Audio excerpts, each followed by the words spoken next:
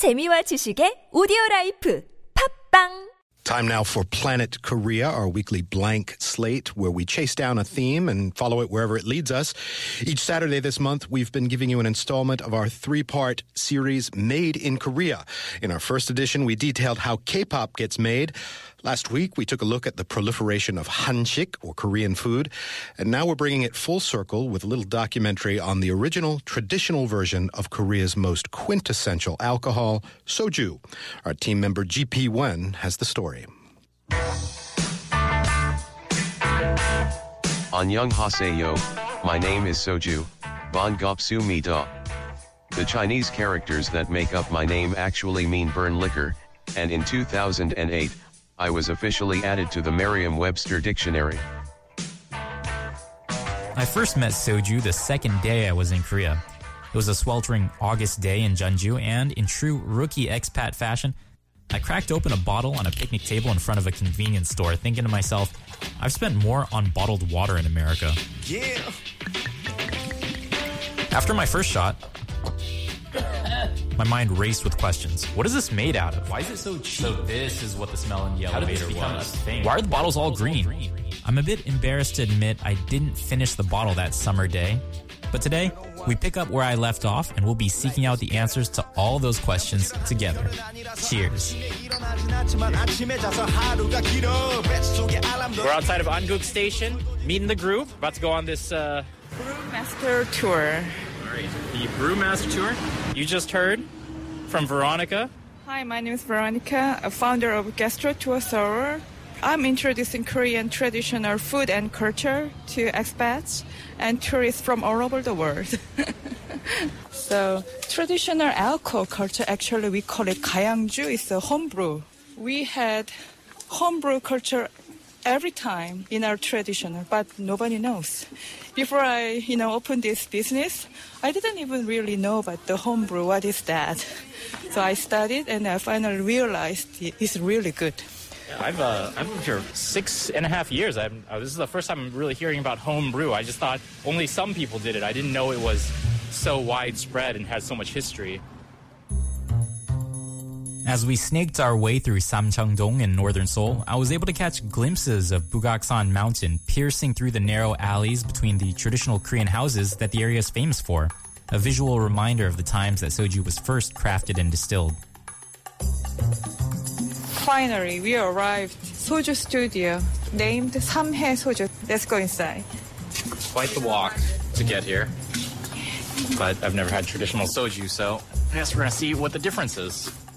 But before we answer, how about a little history? My origins are defined by war. I first began as an offshoot of Iraq, a distilled Levantine spirit. Koreans adopted me from Mongolians during their invasion in the 13th century, and the Mongolians themselves learned to brew my forefathers when they invaded the Persian Empire just prior to that. Soju was once again redefined by war in the 20th century. We'll get to that in just a bit. But first, back to the traditional soju studio.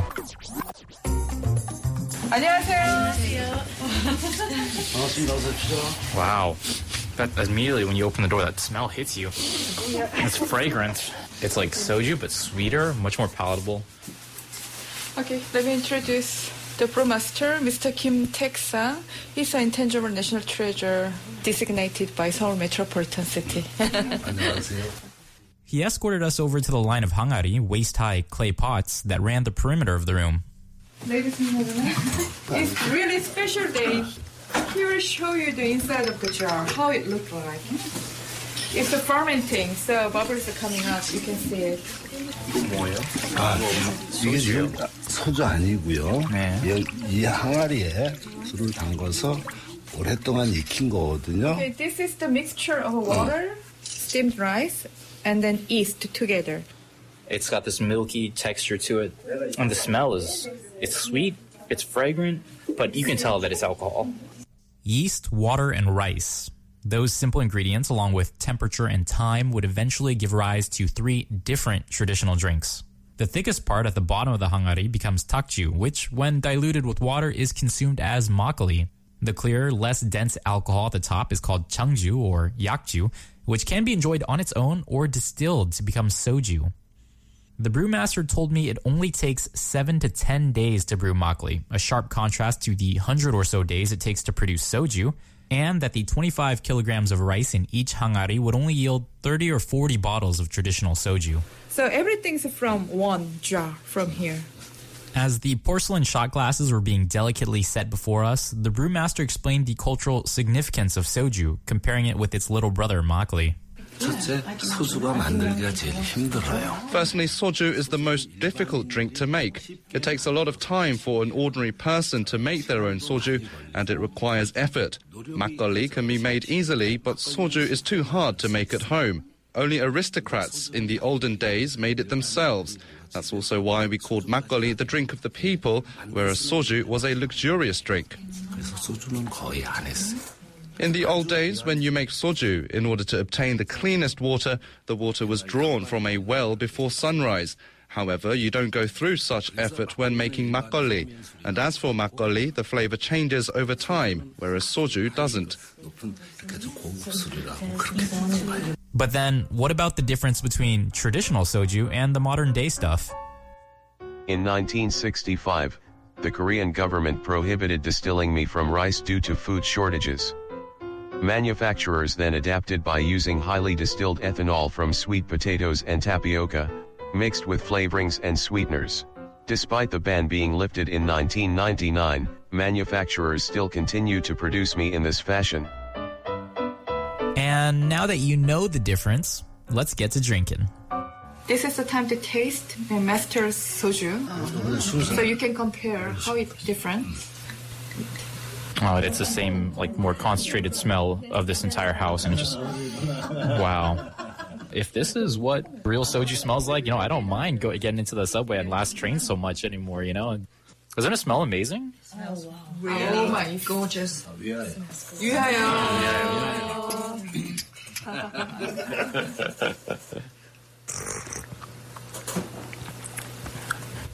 Whoa. It comes out of your nostrils a little bit. Wow, yeah. It is quite strong, but, a lot of people would describe soju as something very synthetic. This is the same essence of soju that we currently have in those green neon bottles, but with something more of a heart and a culture in it. The difference is, of course, like, I feel in my nostrils, I feel the burn, but it takes away all the bitterness and the aftertaste and the cringing that goes with the soju culture that I've kind of grown up with. This is 6.5 years in Korea, and this is my first taste of real soju, so this is much more palatable. Wow. He wants you to guess the alcohol percentage. It looks exactly the same. It tastes strong. I'm going to go with maybe 22 is my guess. 22%. Very strong, yeah. 40? Oh, I said 40. 45. This is 45. 45%? This is 45%. Its fragrance and smooth taste stood head and shoulders above what I was used to, which made me curious about why it wasn't more popular. I asked the brewmaster if crafting traditional soju could simply be adapted into a larger scale setting, much in the same way a number of craft beers have been. You can do it in a factory, but when you do, the soju loses its meaning, the meaning of tradition. So even if it's only very limited production, those who uphold the traditional method should continue to do so. The meaning of tradition. Tradition comes at a price, though. The brewmaster was charging 25,000 won a bottle compared to a generic bottle of soju, which costs... 소주 한 병은 얼마요? 1,350원이요. 1,350 won, give or take a few hundred won at any mart or convenience store here in Korea. Expect to pay a bit more if you're abroad, though.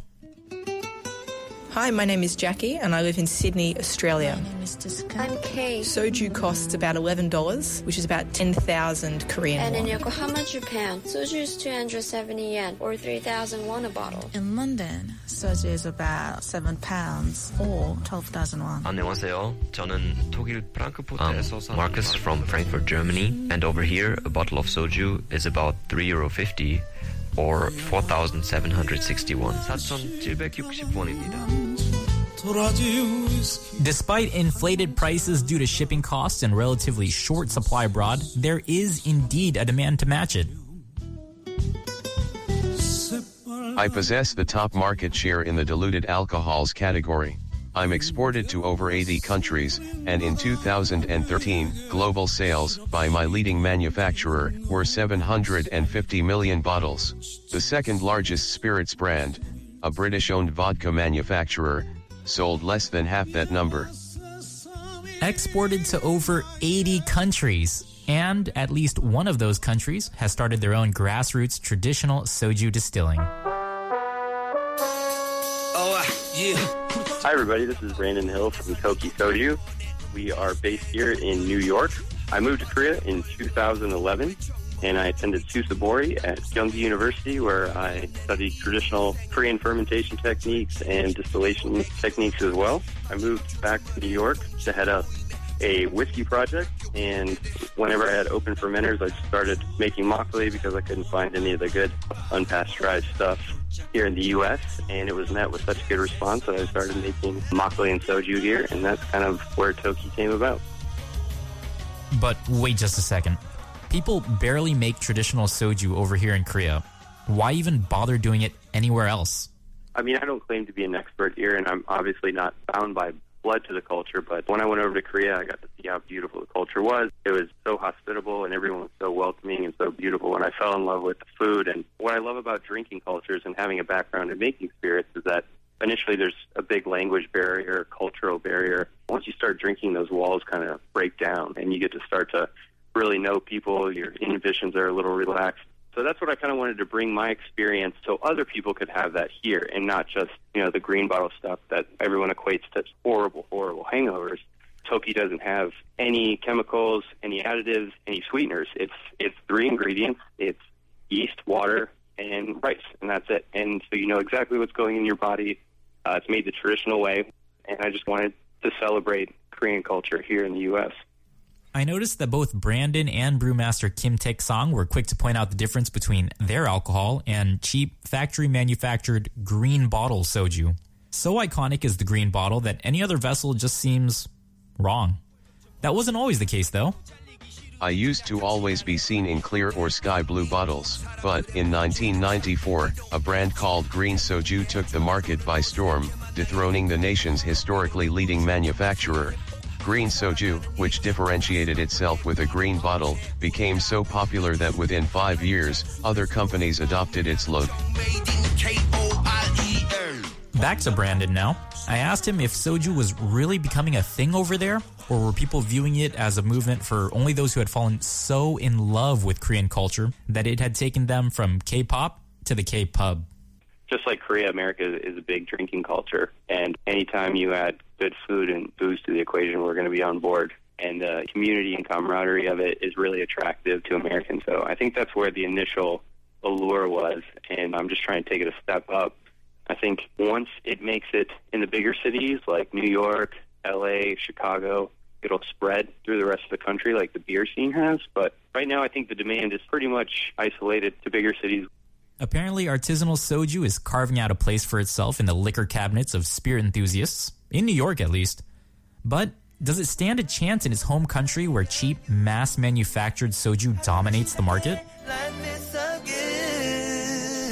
Korea has become a world power, and the food is already operating on just such a high level. Like the food, they've already nailed it. I think closely behind it is going to become spirits. There's going to be a massive market for high-quality makgeolli and high-quality soju, and that's going to come pretty soon, especially with more money pouring into Korea, the more globalization, where the Korean community coming over here and the craft movement spreading from Europe to the Americas, and now Japan's already on board. They're now responsible for the best single malt whiskeys on the planet as of last year. I think it's becoming a global thing to every country that can afford to indulge, and I think Korea's right at the cusp. So it's going to change over there pretty soon as well. And I think same for America. I've seen a big trend in the bar scene with lower proof spirits, especially vermouths, amaros, sakes, and I think soju's going to be grouped into those. That's going to be one of the next big things in the Americas as well. 미래에는 분명히 우리나라 사람들도 In the future, I believe Koreans will definitely prefer and switch to proper high-quality traditional Korean alcohol rather than the cheap stuff. We also have to think about health, and more people can tell the difference between diluted soju and traditional soju.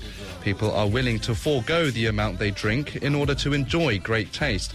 I don't think this future is very far off. 걔들도 될 거예요.